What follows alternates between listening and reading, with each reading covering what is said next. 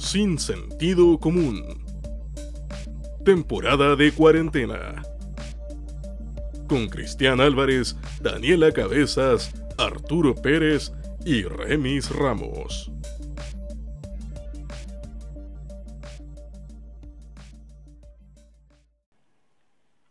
Estimadas amigas, amigos y amigues, bienvenidos a un nuevo episodio de Sin Sentido Común, su antimatinal favorito donde hablamos de psicología, filosofía, argumentación, pensamiento crítico, política y el día de hoy, humor. Increíblemente de humor. Con ustedes están los sospechosos de siempre, está Remis Ramos, que les habla Arturo Pérez, Daniela Cabezas y Cristian Álvarez. Y además estamos con un invitado especial. Esta vez es un invitado nuevo, ¿ah? Por lo demás. Este no es un invitado. Ya no soy repetido. Sí, Sí, no es alguien que se repita el plato. Estamos con sí. el doctor Andrés Mendiburo, mejor conocido en Twitterlandia como el doctor Payaso. Gracias. ¿Ese es tu handle de Twitter? ¿Cómo estás, Andrés? Bienvenido. Hola, bien, gracias. Sí, efectivamente, doctor Payaso, pero era porque Amendiuro ya está muy ocupado. ¿No tenías la intención de ser el Pachadam chileno? La verdad, no, bueno, considero que Pacham es un buen bastante execrable, pero no hay que decir Mira, eso en Kirin, voz alta. podríamos explayarnos en eso. ¿Te podría estallarnos? ¿O explayar? También. Es que no sé, a mí los viejos, los gringos con nariz de payaso y así como medios clown, no sé, me causan un rechazo. O sea, la película El Bromas no... ¿Qué te parece? No, pero es que eso es distinto, porque es absolutamente distinto. El Bueno, broma. pues y a Andrés lo invitamos no solo porque su handle de Twitter sea Doctor Payaso, sino porque dentro de su línea de investigación se dedica, entre otras cosas, a estudiar el humor desde una perspectiva psicológica y las ciencias sociales. Claro. Entonces, lo hemos invitado a hablar de, bueno, trabajado en hartos papers bien interesantes. Estuve psicopateándote a través de Google hoy día. Huroneando, Está huroneando, como dice el Chris, chungungueando, quizás podríamos decir ahora. chungungueando. ¿Le chungungueaste? Encontré hartas cosas interesantes, unas de las que vamos a hablar y otras mejor que no. Eh, Encontré unas fotografías incriminatorias, no, mentira. no me Pero, arrepiento de nada, ¿no? em, pero antes de partir, la pregunta que le hemos hecho a todos los invitados que han venido esta temporada, ¿cómo te ha pillado la cuarentena? La verdad estoy encerrado en la casa con mi esposa y mi hija, así que nada, pues, weón, quiero tener una familia, pues, eh, pero mucho mejor que a muchas otras personas, weón. Por lo menos me puedo quedar encerrado, weón, y no tengo los problemas que tiene la mayoría de la población de este país, weón, por el modelo de mierda. Así que Maravilloso. Oye, vamos de lleno al meollo del asunto. Tengo aquí un par de preguntillas para ti, así como de carácter general para partir. dale. Te quería preguntar, ¿cuáles son los desafíos de estudiar el humor? Desde la operacionalización de variables hasta como justificar por qué es importante. Wow, es brígida, sobre todo la segunda parte es muy brígida la pregunta, porque la primera, esto de operacionalizar, por ejemplo, qué vamos a entender por humor, qué vamos a entender eh, por como humor positivo, ¿no? Etcétera, son discusiones que finalmente funcionan como cualquier constructo, pues, weón. Si finalmente, cuando tú decís humor, definís la weá que se te ocurre, ¿cachai? Eh, la gente en general tiene como una idea súper positiva de que esta cuestión del disfrute, pero en realidad el humor implica también una experiencia que es muchísimo más amplia, ¿no? El sarcasmo, la ironía, weón, puta, el humor fallido, ¿cachai? El humor gallows, así como reírse de las weas media enfermas, etcétera.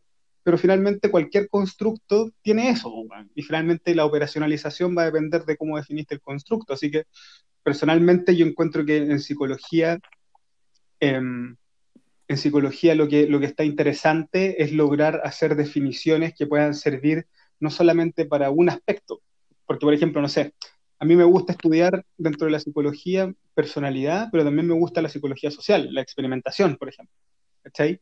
Y las ideas que se tienen sobre humor cuando habláis de personalidad en psicología y cuando habláis de psicología experimental son súper distintas, ¿cachai? Entonces, yo creo que el desafío ahí está en que justamente las definiciones del constructo humor, como lo queráis definir, puedan ser transversales, al menos intradisciplinarmente. Aunque dentro de todo también interdisciplinarmente las definiciones son reparecidas, ¿no? Lo que hace la lingüística, etc. Ahora, con respecto a lo segundo, esto de cuál es la relevancia, bueno, créeme que en la actualidad me he dado cuenta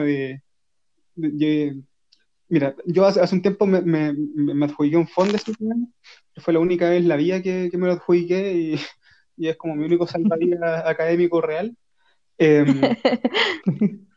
No es chistoso, Daniela. Fue súper hiriente eso. Perdón. No, y ahí como que a mí me costaba mucho definir la importancia de esta cuestión. Cuando veis que hay hueones que están sacando vacunas para un virus que está matando a la humanidad, pues hueón, chucha, decís que estudiáis el humor pareciera ser altamente irrelevante, pues hueón, ¿cachai? Algunos dirían que parece un chiste. Ok. Sí. Ok, continúa. Hablando de humor fallado. Veo lo que Hablando muy Oye, yo me estoy riendo harto, pero tengo el micrófono muteado, entonces eso, no interpreten mi silencio como que no está... Eso, así ya, me voy a mutear de nuevo. Después tenéis que ponerle las risas de stock después. Eso es como de Friends. todo el público.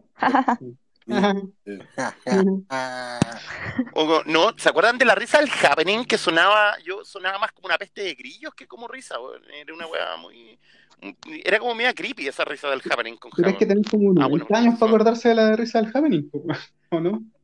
Bueno, 40 en mi caso, así que sí, la verdad. Yo soy muy joven, yo nunca lo vi. Un poquito más viejo. Remy, población de riesgo. Sí. Oye, sistemáticamente en los capítulos hemos puesto en riesgo la salud de Remy en cuanto al coronavirus. El capítulo pasado era por los metaleros gamers, fumadores, ahora es rango etario. Metaleros Mira, pero gamers, prosigan. fumadores. Verdad. Bienvenido al riesgo. Mira, ¿han cachado que hay un canal en YouTube que se llama así como Críticas QLS? Eso. Ya. ¿Vamos a hacer promociones? Sí, lo conocemos. No, pero es que a mí cuando me hablan como de metaleros, gamer, fumadores, me imagino como como el público que ve ese tipo de canales, ¿no? Sí. Intersecta mucho. Bueno, Oye, ouch. pero perdón, volviendo a la justificación de por qué es importante esto del humor. Aparte, nosotros tenemos que vender este capítulo después, así que tenemos que justificar por qué es importante. La verdad es que yo creo que sobre todo los últimos estudios que hemos estado haciendo están dándole como relevancia, ¿cachai? Mira, la última cuestión en la que participé como publicación es una cuestión de psicología de la personalidad, que es esta cuestión de catalogar los 8 estilos cómicos dependiendo de ciertas variables demográficas. Eso es interesante y es súper descriptivo, pero yo creo que no tiene mucha relevancia en el contexto actual. Sin embargo, el año pasado publicamos con Tom Ford, que es como uno de los gallos más bacanes del mundo, que es el editor del Journal de Humor y que es el coeditor de Psychology of Humor, del librote, que es como la Biblia que usan para esta cuestión. O sea, un gringo muy bacán, muy, muy bacán. Y con él sacamos un estudio sobre manifestación de prejuicio a través del uso del humor, ¿cachai? Y sobre todo a través del uso del humor de denigración, que se llama. Y ahí hicimos un experimento que lo hicimos acá en Chile, que mostró, por ejemplo, que cuando existe la utilización de humor de denigración, lo que se hace es ampliar como el marco social de lo permitido y la gente empieza a expresar mayor prejuicio, cosa que ya se sabía. Sin embargo, en este estudio como que le agregamos una segunda parte y vimos que esa manifestación de prejuicio no solamente se daba con el grupo que estaba siendo atacado, sino que empezaba como a permear a otros grupos, ¿cachai? Que son como más débiles socialmente y donde existe como una ambigüedad normativa respecto al prejuicio. Y yo creo que ahí es donde yo le veo como relevancia a lo que hago. Por ejemplo, cuando dicen, loco, esto es solamente un chiste. Puta, ¿cachai? Los experimentos muestran que no, Exacto. que si tú te reís de los homosexuales, la gente que tiene como estos prejuicios negativos los va a empezar a demostrar, ¿cachai? Y van a empezar a salir, por ejemplo, los tipos que después salen marchando disfrazados de payasitos con eso, con casco y todas esas cuestiones. Esos tipos encontraron un lugar donde la manifestación de prejuicio, piteado, enfermedad psiquiátrica, ¿no? Está permitido. Y el humor pudo haber sido una de las formas en que se estiró ese elástico social para que ellos manifestaran eso. Entonces, ahí yo le veo relevancia a lo que hago. Oye, Claro. todo este tema me parece más interesante que la cresta. Y cuando supe que tú eras invitado, no te conocía, así que empecé a huronear. Y por un lado me alegré mucho, por otro me entristecí. Por un lado me alegré mucho porque es un tema que yo siempre había abordado desde la especulación. Así que me alegré mucho de ver que hay estudios al respecto y que hay conocimiento del que podía aprender. Así que te felicito por eso. Y me entristecí porque dije, pucha, me hubiera gustado hacer esto y sentí que había desperdiciado gran parte de mi vida.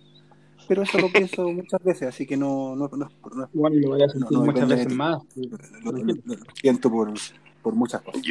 Yo lo he sentido como por 20 años eso de sentir que he desperdiciado mi vida, pero Yo nunca bueno. no lo he sentido. Y bueno, por todo esto que yo venía abordando la especulación, y bueno, tú tenías un artículo, no lo alcancé a leer, por desgracia, esto de estar en Cuevado con dos chungungos, sobre la relación entre humor y política. Sí. Entonces a mí me venía llamando la atención hace varios años la polarización que produce el humor, cosa del Festival de Viña, por ejemplo, ¿cierto? Sí. Como hay humoristas que independiente de que sean o no chistosos, por ejemplo, yo digo que Copano, cuando fue al festival, yo me caí en la risa con él. Sí. O sea, parto reconociendo eso. Pero además veo que hay un uso político. O sea, además de que es chistoso, lo levantamos porque está diciendo las cosas que pensamos. O sea, alguien de izquierda, y sobre todo una izquierda que podríamos llamar progresista, socioliberal, ¿cierto? Que se ríe de los fachos. Y por otro lado, los fachos como reacción, ¿cierto? Bueno, pésima categorización decir fachos, pero Wittgenstein, ¿cierto? Parecido familia, como que entendemos más o menos de qué vamos. Por otro lado también hay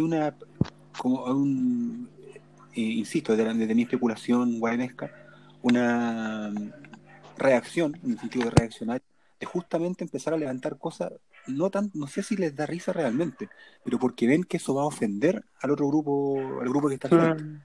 O sea, muchas veces yo veo que estos chistes o memes contra homosexuales, contra las mujeres, yo honestamente me pregunto, ¿pero de verdad a alguien le da risa?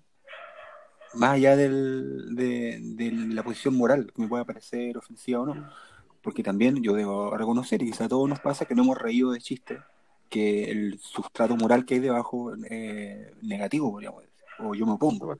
Pero es como una risa culpable, así como, oh, conchetumare, uy. Pero me pasa con otros que claramente no les veo la gracia, y tengo esa hipótesis, digamos, que se levantan intencionalmente como hitos de humor, porque te sirven como trinchera política para defenderte del otro y atacarlo. Es terriblemente que hay adecuado. Encontrado por ahí. Es súper, es bacán el comentario que está diciendo, porque también yo creo que es una sospecha que todo el mundo tiene, ¿eh? Como cuando, por ejemplo, cuando salió la Jani Dueñas en el festival y todo el mundo dijo, es que los fachos se ríen con Dino Gordillo y la izquierda liberal progre se ríe con la Jani Dueñas, ¿cachai? Pero hay mucho más que eso, bueno. Por ejemplo, ahora con este mismo Tom Ford y con una colega española, la Catalina Argüello, estamos trabajando, bueno, y tuvimos que pausar un rato, por supuesto, estamos trabajando en base a una teoría que se llama la teoría de los moral foundations, que es como los fundamentos morales, los foundations son como las bases de un edificio, ¿cómo se llama eso? Los cimientos morales, ¿no? Pilares. Por casualidad, ¿no es la teoría de los 5 pilares de Jonathan Haidt? Efectivamente. ¿Cachai? Guau, sí, nosotros somos fans acá. ¿Sí? En este podcast. La raja. Sí. Porque, ¿cachai? Que tomamos esa y empezamos a analizar cómo gente de derecha o sea, bueno, en realidad hicimos una revisión, un estado del arte, como gente de derecha o conservadores y gente de izquierda o liberales, que lo estamos tomando casi como sinonimias, siendo que evidentemente no lo son, ¿cachai? Podían en realidad como apreciar elementos morales que son muy distintivos, ¿no? Mientras la gente más conservadora como que alimenta mucho más lo que Schwartz, por ejemplo, nombra como las cosas del conservadurismo clásico, ¿no?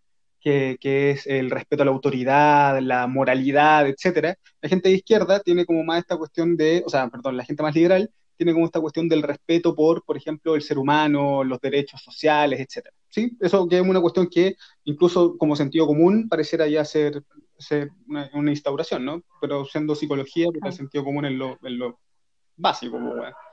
Pero lo que nosotros hicimos fue presentarles chistes, ¿cachai? Que ofendieran estos distintos elementos morales a gente que se catalogara a sí misma como conservadora o liberal en un continuo, ¿no? Porque evidentemente nadie es 100% algo, ¿vale? Y lo que está apareciendo como uno de los resultados que a mí me parece es como más chori, chori, chori, no lo escribí así en el artículo puse como chorifly. Eh, Algo un poco más serio. claro, algo más Así como Chorifly. sobre Chorifly. chori, chori, chori, Mendiburo 2020. Esto va a salir en las frases que te suben de los alumnos, Maravilloso, pues, me han subido peores cosas, créanme. Bueno, me imagino. lo que aparece es que la gente de izquierda, o sea, perdón, la gente, me es muy difícil no hacer esto. Liberal.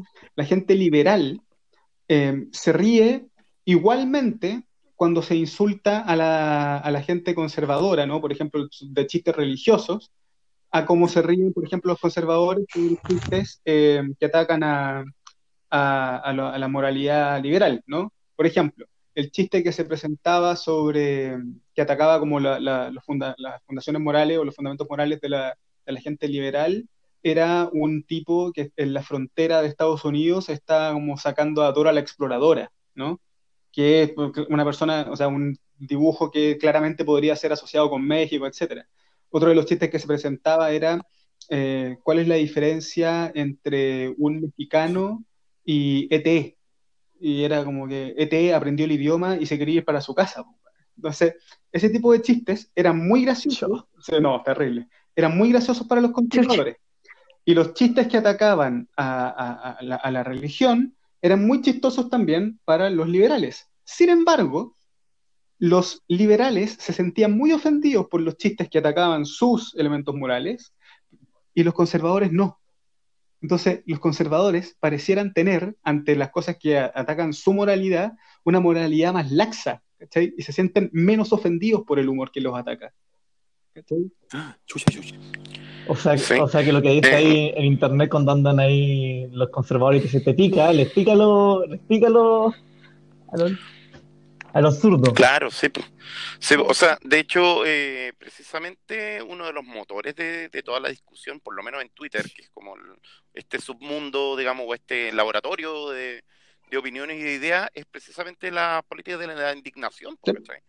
O sea, yo creo que precisamente caemos en el juego de los conservadores cuando nos indignamos de absolutamente todas las estupideces y tonteras que dicen. O sea, estamos tan pendientes de Alberto Plaza como de Mañalich, siendo que Alberto Plaza es un weón que no hace ningún daño, o sea, entre comillas, mientras que Mañalich es un weón que está haciendo mucho daño y le ponemos casi le damos el mismo peso en la balanza. Ajá. ¿Cachai? Porque nos indignamos igual Chino con Río. ambos. También Chino Río, que otro cero a la Alberto izquierda, Plaza. que no tiene ninguna... Oye, así rapidito, ¿alguien podría pegarse una breve definición de lo que estamos hablando cuando hablamos de liberal y conservador? Nosotros, al menos ¿Cristian? en el artículo, cuando hablamos de liberales y conservadores, es bajo la definición política estadounidense. La muestra que usamos para ese estudio es una muestra gringa, así que la gente se autodefinía dependiendo de cómo ellos entienden, como nosotros entendemos acá el espectro político izquierda-derecha, pero ellos se autodefinían así. Ya que me invocaron en términos de filosofía política, esto es un resumen, o sea, siguen escribiéndose librazos cada año sobre esto, peleando, pero resumiendo, tiene que ver con la Revolución Francesa en primer aspecto, ¿cierto? Que el conservadurismo se asocia en algo parecido a familia nuevamente con el antiguo régimen, o sea, con que hay una tradición que merece ser guardada, que hay una defensa contra conceptos clave, la corrupción, la degeneración, versus una identidad que se considera más o menos definida y con respectivos valores, con estructuras sociales que se asumen dadas, da muy de la mano con la idea del derecho natural, ¿cierto? Con que hay verdades que son evidentes para la propia razón y que no se pueden cuestionar, versus el liberalismo que parte al revés, con una cuestión, una racionalidad individual, en el sentido kantiano, podríamos decir, ponerle límite al Estado, tanto en un sentido económico de la propiedad, pero también uno moral. O sea, toda esta idea,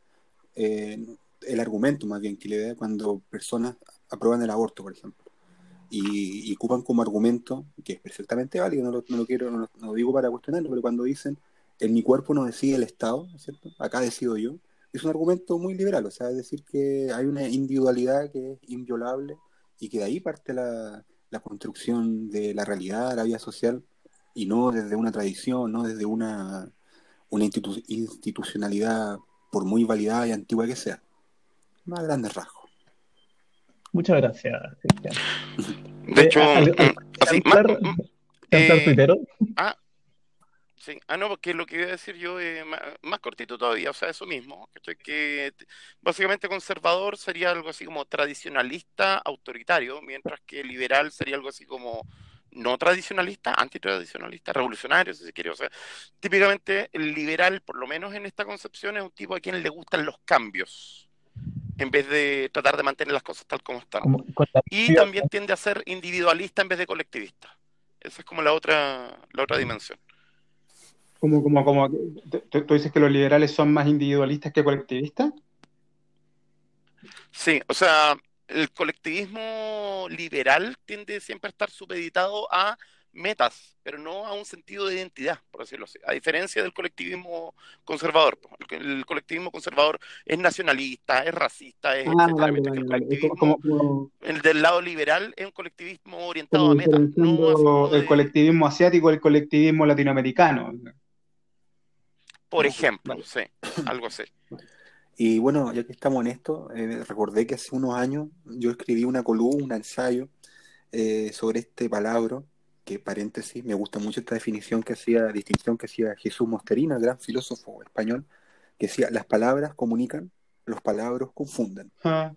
Entonces, esto ya es un palabra, para mi juicio, esto de la corrección política, lo políticamente correcto. No, esto es políticamente correcto. No. Oye, yo soy políticamente incorrecto.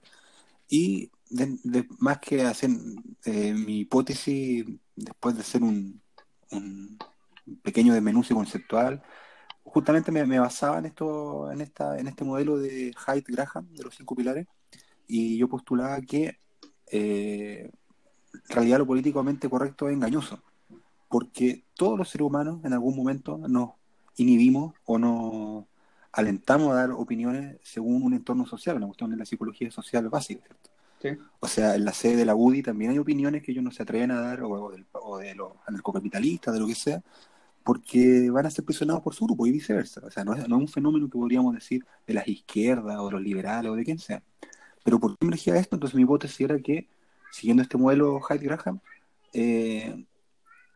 hay una repulsión muy grande en sectores conservadores, ya sea al humor, al arte, a lo que sea, que tenga este cuestionamiento de la autoridad. Entonces, cuando alguna cosa cuestionaba una figura de poder, o una institucionalidad, se le rechazaba y se le acusaba como políticamente correcto, versus el otro lado, ¿cierto? Que privilegia ese cuestionamiento. Ahora, esto era como dicen en inglés, ¿cierto? El armchair philosophy, filosofía de estar echado en un sofá, por estar equivocada. Pero ahora es que los resultados, al menos de nuestro experimento, lo que muestran es que, o sea, bueno, es que nuevamente ha sido un tema de definiciones. Lo que tú estás planteando es una cuestión que a mí me parece muy lógica, muy esperable. O sea, una de las teorías clásicas y evidentes, por ejemplo, con respecto al humor, es la teoría de la disposición, que después como que varía y llega a la disposición afectiva, etcétera, que es bastante lógica, ¿no? Algo te va a parecer muy gracioso, si es que, por ejemplo, ataca a un grupo que tú, que tú ves hacia abajo, qué sé yo. O sea, si están atacando a alguien que te desagrada, te va a parecer gracioso y lo contrario. Sin embargo, lo que mostramos acá fue que en realidad lo que aparece son los que se llaman como los Cavalier Beliefs, ¿cachai? Como la trivialización. Y la trivialización es lo que es más fuerte en este grupo que nosotros denominamos conservadores, ¿cachai? Entonces ahí es donde en realidad esta cuestión de, bueno, ya se están burlando de tal cosa, pero va, es que se rían de Dios, bueno, soy capaz de trivializarlo. La gente más liberal no es capaz de Mm, trivializar tanto los temas, ¿cachai? Eso es como lo que concluimos respecto a este experimento al mira, menos. interesante. Puse en Google, empecé a orinar más y quedé así como ese meme del segundo de lentes que hace con la cabeza. No conozco ese meme. El buen Chuta. Sí. Oye, una pregunta que te quería hacer, Andrés, es que, o sea, respecto al tema de la importancia de estudiar el humor, mi impresión por lo menos es que para mí, a pesar de todos los años que yo he metido en la tonterita esta, no deja de volarme la cabeza el hecho de que tengamos un universal cognitivo como el humor, en el sentido de que yo sepa, no hay ninguna cultura que no tenga algún tipo de humor, ya sea verbal o ya sea del tipo que sea. Entonces es un universal cognitivo y sin embargo nos ha costado tanto decir exactamente qué función o qué utilidad tiene con respecto a los otros universales cognitivos, como por ejemplo, no sé, por tener algún tipo de creencia religiosa, desarrollar lenguaje, tener tradiciones orales, etcétera. Entonces, encuentro muy bacán esa cuestión. Un libro que te comentaba por interno, la hipótesis que tiene es que en el fondo la risa sería un diseño de la evolución, diseño metafóricamente, para recompensar la tarea de entender las cosas bien, en el fondo. Sí. Que sería como una teoría ligeramente distinta a esta teoría de la superioridad moral o de reírse de Básicamente, la risa sería algo así como resolución de ¿cómo se llama?, de disonancia cognitiva. De tener una disonancia cognitiva y resolverla y esa weá, ¿cachai? Jaja, recompensa. Esa era como la tesis que planteaban estos tipos, ¿no? Sí, ¿Qué otras teorías hay al respecto? hay 1.000.000, O sea, ¿qué otras 1.500.000, po, weón. o sea, cuáles serían como el top 3 de teorías respecto a del para qué sirve o por qué existe el Mira, humor? bueno, ¿para qué sirve? Si es que nos vamos como en lógicas funcionales, las lógicas funcionales han sido mucho más abordadas por la sociología que por la psicología. ¿Ya? Sí. La psicología lo que ha tratado de hacer es explicar qué es lo gracioso y luego explicar cómo manifestamos lo gracioso, ¿cachai? Entonces, por eso, por ejemplo, esta cuestión de la... Yo en general tengo muchos problemas con las teorías que son como de corte evolucionista, porque yo me gusta considerarme a mí mismo como un realista crítico y el evolucionismo, weón, lo que me propone es como una explicación a cualquier cosa, po, weón, ¿cachai? Sí, no, eso es cierto. De hecho, la psicología evolutiva, bueno, ha estado dando jugo, pero muy mal estas últimas décadas. Así que solidarizo y apruebo el Puta, qué bueno sentimiento. que estamos de acuerdo, weón. Y entonces, en esa lógica, si bien las lógicas evolutivas son súper adecuadas, yo creo que en algunos casos yo creo que son también muy limitadas. ¿Por qué? Uno, porque se centran mucho en la risa, ¿cachai? Y la risa puede ser como máximo una manifestación del humor, ¿cachai? Pero el humor es un fenómeno psicológico y cognitivo y social que es mucho más complejo, a mi entender, y a entender de muchos autores, ¿no? O sea, con lo compleja que ya es la risa, ¿cachai? Con lo complejo que es, por ejemplo, el análisis muscular, ¿cachai? Cuando se habla de la risa Duchenne, ¿cachai? Cómo tiene que manifestarse la risa para hacer eso. Eh, Como, por ejemplo, la risa tiene tiene funcionalidades sociales, ¿cachai? Que son tan lindas. Por ejemplo, mi hija tiene no sé, un año 4, ¿vale? Y tú cachai que las guaguas empiezan a disfrutar del humor. Leí la otra vez un artículo. Ya a los 2 meses empiezan a disfrutar de los absurdos, ¿cachai? Del absurdo, por ejemplo, de la aparición y las desapariciones, no está, ese ya es muy evolucionado, ¿cachai? Y eso a nivel cerebral se manifiesta de la misma forma como se manifiesta el humor, ¿cachai? A través de liberación de dopamina, etc. la risa tiene una función social, que es la función de puta que es rico ver cómo se ríe la guaguita, pues, weón, ¿cachai? Y esta como respiración acelerada, que es tan de simio, eso es, weón, es risa y tiene función social, etcétera. Sin embargo, yo no podría decir que eso explique la función del humor a nivel social. Lo que yo sí creo, y con lo que estoy excomulgando mucho, últimamente, es con esta teoría psicológica de McGraw, que es como la violación benigna. No sé si la han escuchado, la teoría de la violación benigna. Sí. Yo no. Explícala, así para nuestros auditores. Vale. Mira, primero, explicando, McGraw es un tipo que, así como para la academia dura, como para el Billy Balrog, ¿cachai? Para todos estos guanes que son como los, los bacanes del estudio del humor, es un weón absolutamente secundario, sin importancia, y lo miran en menos, pero weón, con asco. Yo alguna vez tomándome una cerveza con el Billy Balrog en Inglaterra, tuve la suerte así de conversar, porque el viejo es la raja, muy simpático, y le pregunté qué opinaba de McGraw, weón, y me dijo, weón, dice lo mismo que ya se ha dicho antes, y lo dice mal, y no tiene ninguna publicación académica, y es un weón penca, básicamente. Pero McGraw lo que logra hacer, que incluso tiene como un TED Talk de la cuestión, lo que logra hacer es tomar un montón de teorías que ya existían, ¿no? Sobre todo las teorías que se empiezan a desarrollar desde el cognitivismo de los 70, que es como la cuestión más de incongruencia, la incongruencia-resolución. Entonces agarra psicología, agarra lingüística, agarra la incongruencia, cómo se tratan los dos temas, y logra llegar a una forma de explicarlo que es muy sencilla, que es la violación benigna. Para él, el humor se explica y las cosas son graciosas cuando existe una violación a una norma, que puede ser una norma, bueno, desde ortográfica a una norma social, eh, una violación, o sea, tú estáis rompiendo algo de forma incorrecta, pero la persona es capaz de percibir que esa violación está ocurriendo en un ambiente benigno, lúdico también, como se podría entender, ¿cachai? Y esa violación benigna es la que genera que tú experimentes humor, ¿cachai? Y luego, a partir de esa definición que él tiene, que es muy sencilla, ¿no? Y yo la estoy explicando de forma muy básica también, ¿no? A partir de la definición que él tiene, uno puede empezar a ver funcionalidades del humor, ¿cachai? Eh, para, por ejemplo, manifestar el prejuicio, como decía antes, etcétera. Para mí es tan evidente como cuando el Pepe Out dijo, y esto va muy entre comillas, Van Riesenberga, no sé si se acuerdan, ¿no? Y Sí. que se rió, etcétera, y no, que fue un lapsus, que evidentemente no fue un lapsus, ¿cachai? Ahí hay una manifestación, pues, bueno, ¿cachai? La manifestación de la doble intención, ¿cachai? De comunicar, ¿cachai? Pero sin querer comunicar lo que te quiero decir, etcétera. Bueno, para mí es muy claro que si lo tomamos como violaciones benignas, ahí hay una muy buena teoría y hay un muy buen caldo para seguir desarrollando cuestiones.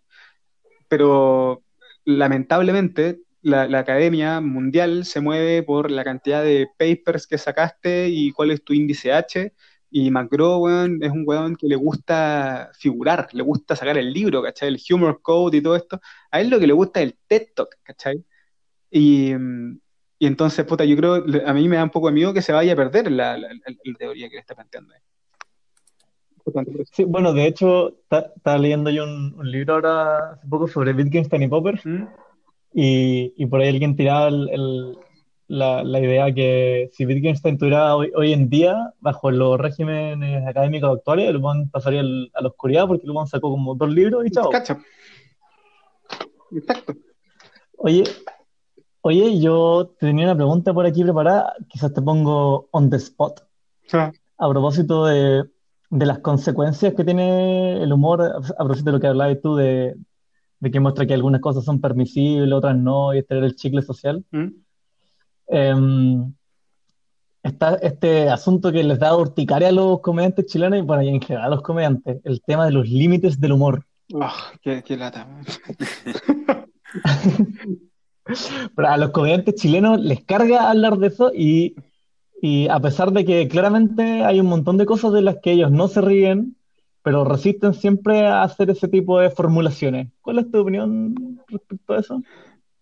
Mira, yo creo que a los gustos, los humores, bueno, o sea, yo he leído, no sé, puta, yo creo que los weones que mejor pueden hablar de los límites de tu humor no son los académicos, sino que son los weones que hacen humor.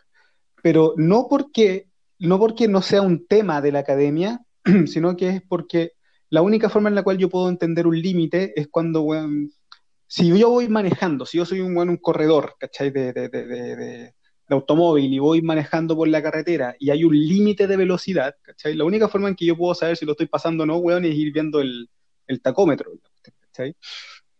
Yo no soy un weón particularmente gracioso, ¿cachai? Bueno, sí lo soy, pero no soy un weón que me dedique a hacer reír a la gente, ¿cachai? Muchas gracias, Dani. No soy un weón que se dedique a eso, ¿cachai? Por ende, yo puedo delimitar cuáles son los límites, o sea, puedo describir cuáles son los límites en base a una cuestión absolutamente, weón, observacional. Sin embargo, la experiencia de estos locos es lo que te dice, weón, alguien no se rió. Como por ejemplo lo que le pasó a, ¿cómo se llama este weón que estuvo ahora también en el Festival de Viña, que estuvo antes? ¿Rominot? El weón del Club de la Comedia, Rominot. La primera vez que el weón estuvo en el Festival de Viña fue la noche que estuvo también este viejo que se parece a Jesús, ¿cómo se llama? Marco Antonio Solís. Marco Antonio Solís. Y te acordáis que Rominot se puso a hablar de una parte de su rutina que a mí me parece muy buena, que es que habla de que Jesús en realidad es hijo de una paloma, que esta cuestión, qué pasó, que hace como tú. Y la gente reaccionó pésimo, pues, weón, ¿cachai? Claro. Entonces, No era su público. evidentemente, claro, entonces, si tú le preguntáis a Ruminot, weón, ¿cuáles son los límites del humor? Chucha, los límites del humor son no reírse de aquello, weón, que puta que puede ser insultante para el público. Sin embargo, muchas veces, y como alguno de ustedes dijo, no sé cuál, porque yo escucho voces, o sea, escucho la voz de Escucha la gente, pero no voces. escucho voces. No, adentro o afuera la escucha. Vamos a hacer un diagnóstico. Eh, Somos varios psicólogos acá. Claro, bueno, adentro o afuera era como una de las preguntas que había que hacer para ser una alucinación o pseudo-alucinación, creo, ¿no? Esa era Sí. yo no me acuerdo nada, pero Bueno, no hay ningún clínico tampoco acá. eh, No sé, podemos ayudar. bueno, pero hay gente que lo estudió. Bueno, pero es interesante, ¿cachai? Porque yo me puedo reír de un chiste, por ejemplo, que ataque a la U, ¿cachai? Yo, por ejemplo, yo soy de la U, me gusta mucho el fútbol. Soy de la U y cuando hacen buenas tallas con respecto, por ejemplo, al estadio, chucha, yo me río, pues, weón. Siento que me siento insultado. Ahora, yo conozco, por ejemplo, no sé, pues, weón, homosexuales o personas trans, ¿cachai? Que les contáis chistes de trans y se rían también, ¿cachai?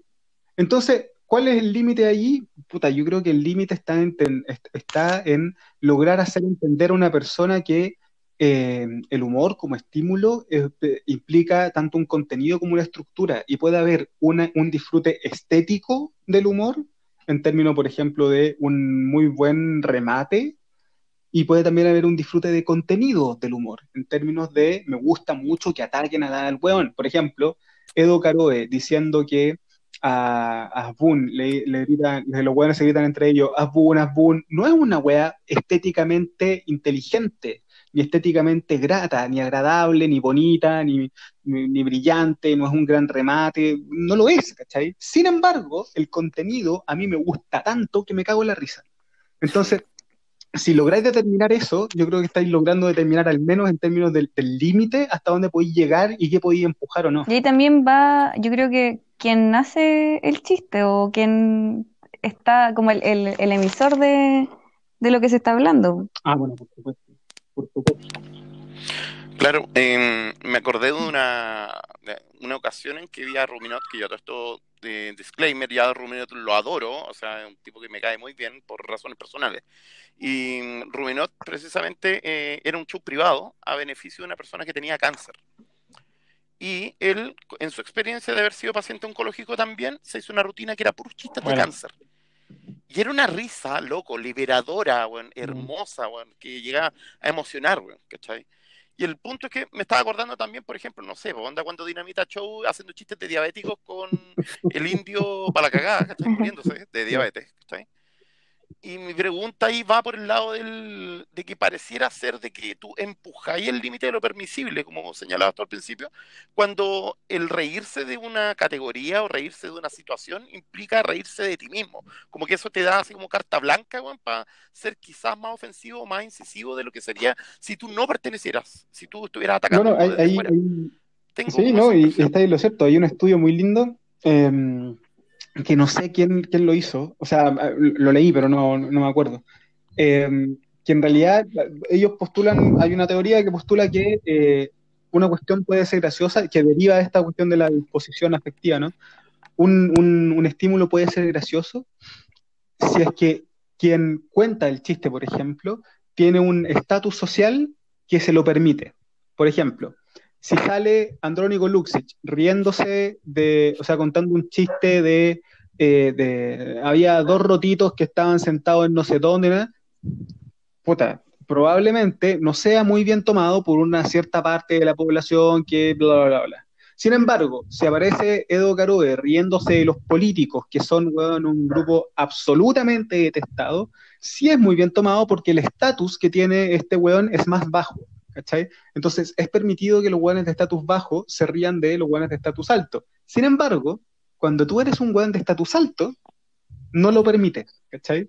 Entonces, es muy bonito porque el experimento que hacen estas personas muestra que la gente de estatus bajo se ríe cuando el estatus bajo se ríe del estatus alto, pero la gente de estatus alto se ríe cuando la gente de estatus alto se ríe de la gente de estatus bajo, ¿cachai? De forma como súper clara. Ahora, la definición de qué es el estatus y en qué estatus está cada grupo es compleja, pues, por eso, por ejemplo, está la teoría de la ventana normativa, ¿cachai? Que es una cuestión que a mí me parece súper interesante, que plantea que la manifestación de prejuicio positivo o negativo hacia ciertos grupos sociales se predefine en las personas. Por ejemplo, no sé, está absolutamente permitido que tú tengas un prejuicio negativo hacia los pedófilos, ¿sí? Y está absolutamente prohibido que tú tengas un prejuicio negativo hacia, qué sé yo, las mujeres que se esfuerzan por sacar adelante a su familia, ¿sí? Entonces, esos prejuicios al menos están muy claros, ¿sí? Y el estatus de esos grupos está muy claro.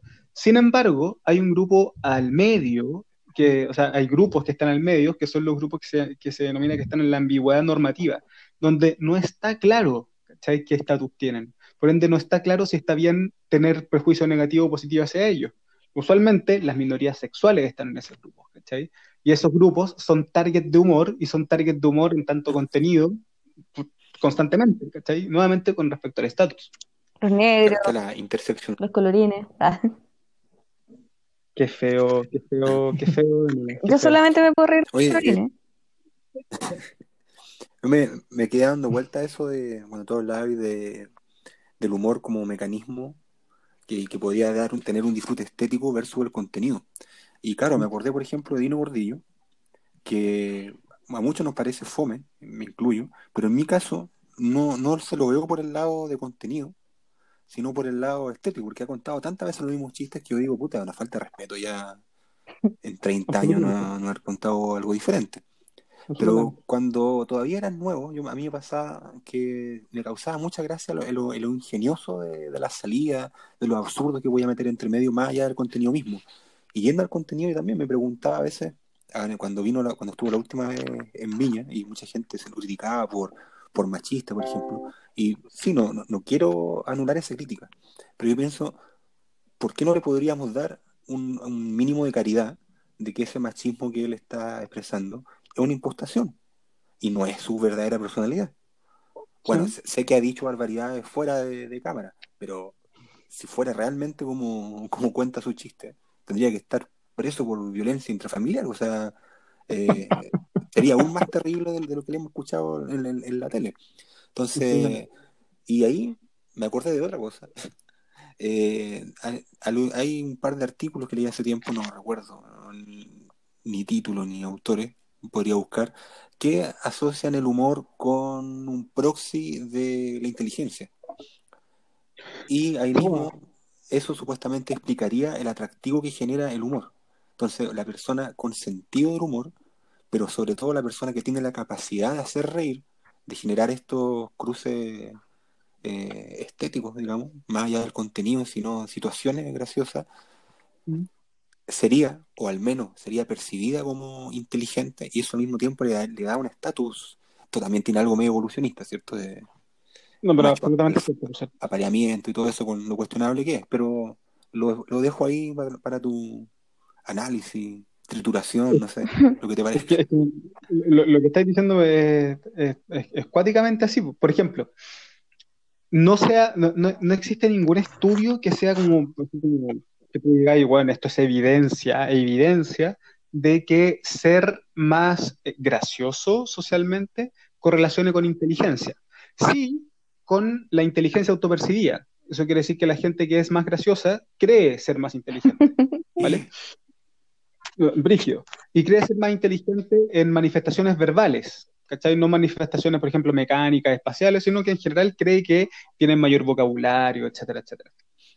Y algunos estudios muestran cierta correlación, pero tú cachai que una correlación en psicología de punto 2, pues, weón, puta, tirachaya, pues, weón, ¿cachai? Estoy hablando, weón, de un porcentaje absolutamente mínimo de varianza compartida. Sin embargo, donde sí se ha visto que hay una relación y que es bien interesante es la estructura de humor que se produce, ¿cachai? O que gusta. Los estudios muestran que los estudios de Billy Balrus, que son clásicos ya, un estudio en 92 y después algunas cosas en 98 creo que sacó, muestran que los estímulos cómicos pueden ser disfrutados o evaluados en base a dos cosas. Por un lado, cuánta gracia te causan, o sea, como el funniness, como qué tan gracioso lo encontraste, y por otro lado, el aversiveness, o sea, cuánto rechazo te causa. Entonces, si algo te causa poco rechazo y mucha gracia, va a ser más gracioso, etc. Y cuando este tipo le aplicó 100 chistes a muchísimas personas e hizo un análisis factorial, que es una técnica estadística como para asociar ítems o asociar preguntas, etc., lo que observó, una técnica estadística clásica, por cierto, de Pearson hace años, pues, bueno. Lo que observó fue que el humor se reunía en base a 3 factores, 2 de los cuales tienen que ver con estructura y uno tiene que ver con contenido.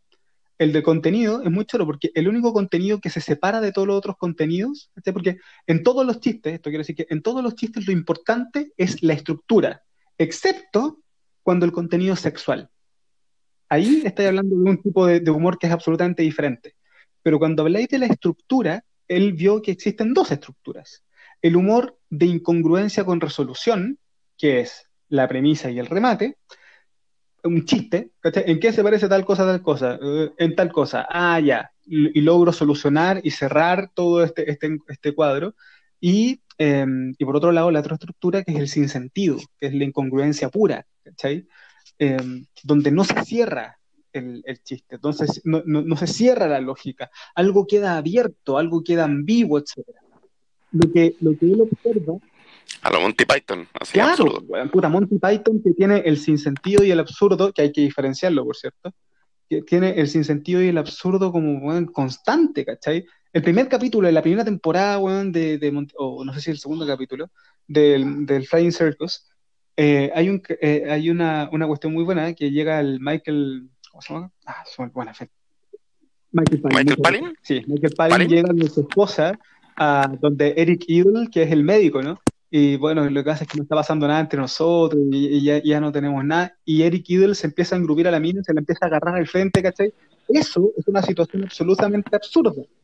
Y cuando termina Claro. esta cuestión, aparece el caballero en armadura con un pescado y le pega a Michael Palin. Y eso es un absoluto sinsentido. Son 2 cosas muy diferentes, ¿cachai? Porque el absurdo puede tener un sentido. Bueno, la cuestión es que, evidentemente, cuando se observó que aparecían estas estructuras diferenciadas, se correlacionó con características de personalidad. ¿Y qué se observó? A los conservadores, a la gente más aversa, por ejemplo, al riesgo, la gente menos abierta a la experiencia, etcétera, gustaba mucho más de la estructura con resolución, y la gente más abierta a la experiencia, más joven, por ejemplo, menos religiosa, gustaba mucho más del humor sin sentido, ¿cachai? Entonces, más que inteligencia, porque la inteligencia no se relacionó necesariamente con alguna de las estructuras, lo que sí aparecía era que tenía relación con eso, con formas de pensar, con estructuras de personalidad, pero no necesariamente con la inteligencia. Aparte que la inteligencia es un constructo en psicología que últimamente ha estado súper manoseado, bueno. O sea, la inteligencia emocional no me güey. Andrés, Pero sí, Yo, Daniela. yo vi también, tienes algunas como comparaciones entre estilos de humor y como características más culturales. ¿Cómo, Ah, sí, sí, sí. cómo se abarca como a nivel, porque estuve mirando ahí y es como a nivel de países, así Chile, Estados Unidos, Alemania, no sé. ¿Qué características como Sí. tomas en ese sentido? Así como un poco más como enfocado al estudio, ¿cómo operacionalizaste eso?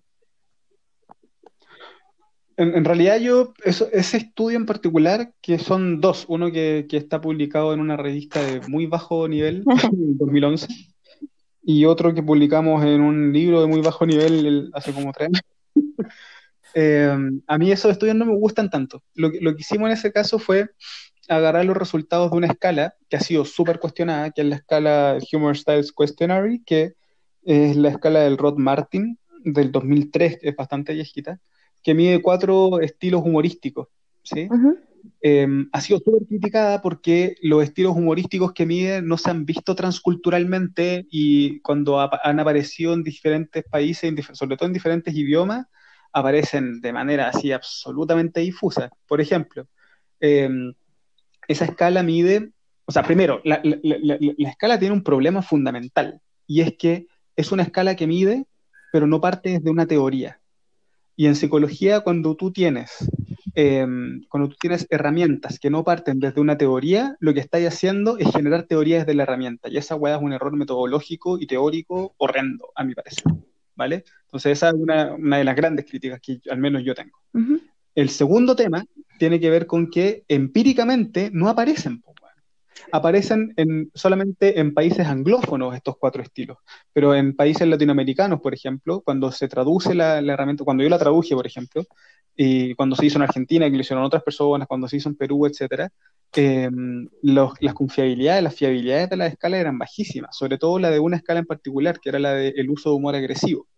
Entonces, bueno, en fin, la cosa es que esa escala tiene muchos, muchos problemas, se ha cuestionado mucho, mucho, mucho, y a mí no me gusta tanto, tanto, tanto. Y lo que hicimos en ese caso fue ver los resultados de la escala en diferentes países y correlacionarlo con los puntajes que tenían esos países en otras variables, como por ejemplo las mediciones de las dimensiones culturales de Hofstede, ¿no? Individualismo, colectivismo, feminidad, etcétera. Y ahí aparecen algunas cosas que son bastante esperables, pero nuevamente, cuando tú estás haciendo correlaciones en estudios que son de corte relativamente exploratorio, si bien nada exploratorio a mi parecer, eh, cualquier cosa es interpretable, ¿cachai? Entonces, por ejemplo, lo que obtuvimos en 2011 versus lo que obtuvimos en 2017 son cuestiones opuestas y en ambos casos logré hacer una interpretación que era súper lógica, ¿cachai? Lo que sí es que hay uno de los resultados que a mí me parece que es como el más robusto, que tiene que ver con cómo el humor agresivo se relaciona con la dimensión de Hofstede eh, de individualismo y colectivismo, porque se muestra que el humor agresivo es más alto en las culturas individualistas y más bajo, lógicamente, en las culturas colectivistas. Y eso tiene mucho, mucho, mucho que ver con la lógica de que en las culturas colectivistas el retículo social es una cuestión de supervivencia, mientras que en las culturas individualistas ya hay superado como en la escala de las necesidades todas aquellas cosas que implican contacto con los demás. Entonces puedes mantener círculos que son mucho más cerrados, mucho más pequeños y no te interesa y por ende te puedes burlar de quien sea, ¿no? Entonces, eso al menos es a mi parecer el único como la única evidencia robusta que arrojan esos dos estudios, pero son dos cosas de las que no estoy, esos dos estudios son cosas de las que no estoy tan orgulloso. Lo siento por sacarlos al... No, gracias, Daniela, por sacarlo. Muchas gracias, muy amable de tu parte. Oye, este capítulo ha estado maravilloso, pero yo creo que tenemos que traerlo hacia un final. Mm. Bueno, Lamentablemente. siempre es rico terminar igual. Te Todo el podemos universo. recibir nuevamente en el futuro igual. Tenemos ese... No, porque recibirme en el pasado va a ser difícil. Pero...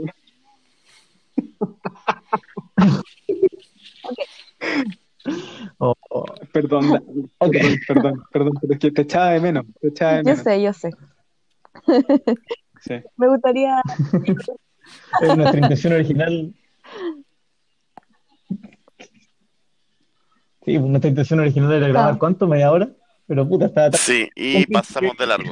Perdón, cabrón. sí, pasó de largo, pero estaba maravilloso. Sí. Así que, Sí. como dijo la Dani, pues, te esperamos en el futuro más que invitado. Y si en algún momento lo logramos, también en el pasado. ¿Por qué no? Bueno, muchas gracias. Claro. Yo soy un gran fan de ustedes, weón, y puta, para mí ha sido realmente un honor, weón, que me escucharan, weón, sobre todo, porque yo creo que a los que hay que escuchar es a ustedes, pues, weón, pero gracias. Muchas gracias. No, pero viejo. De hecho, hay que juntarse a completo, chop o pizza, no sé. Cuando todo esto acabe. como dicen por ahí. Sí, cuando nos toca.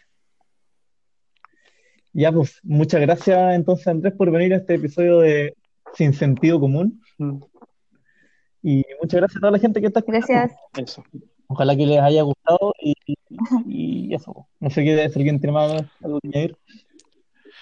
Nada, porque compartan, comenten. Un abrazo a todos, cuídense. No salgan de sus casas en estos días, si no es estrictamente necesario. Y eso, nos vemos en el próximo Cuídense, capítulo. mire que hay peligro y es muy necesario. Bueno, después de eso, nada que decir. Hasta luego. Ya, que- Chao, chao.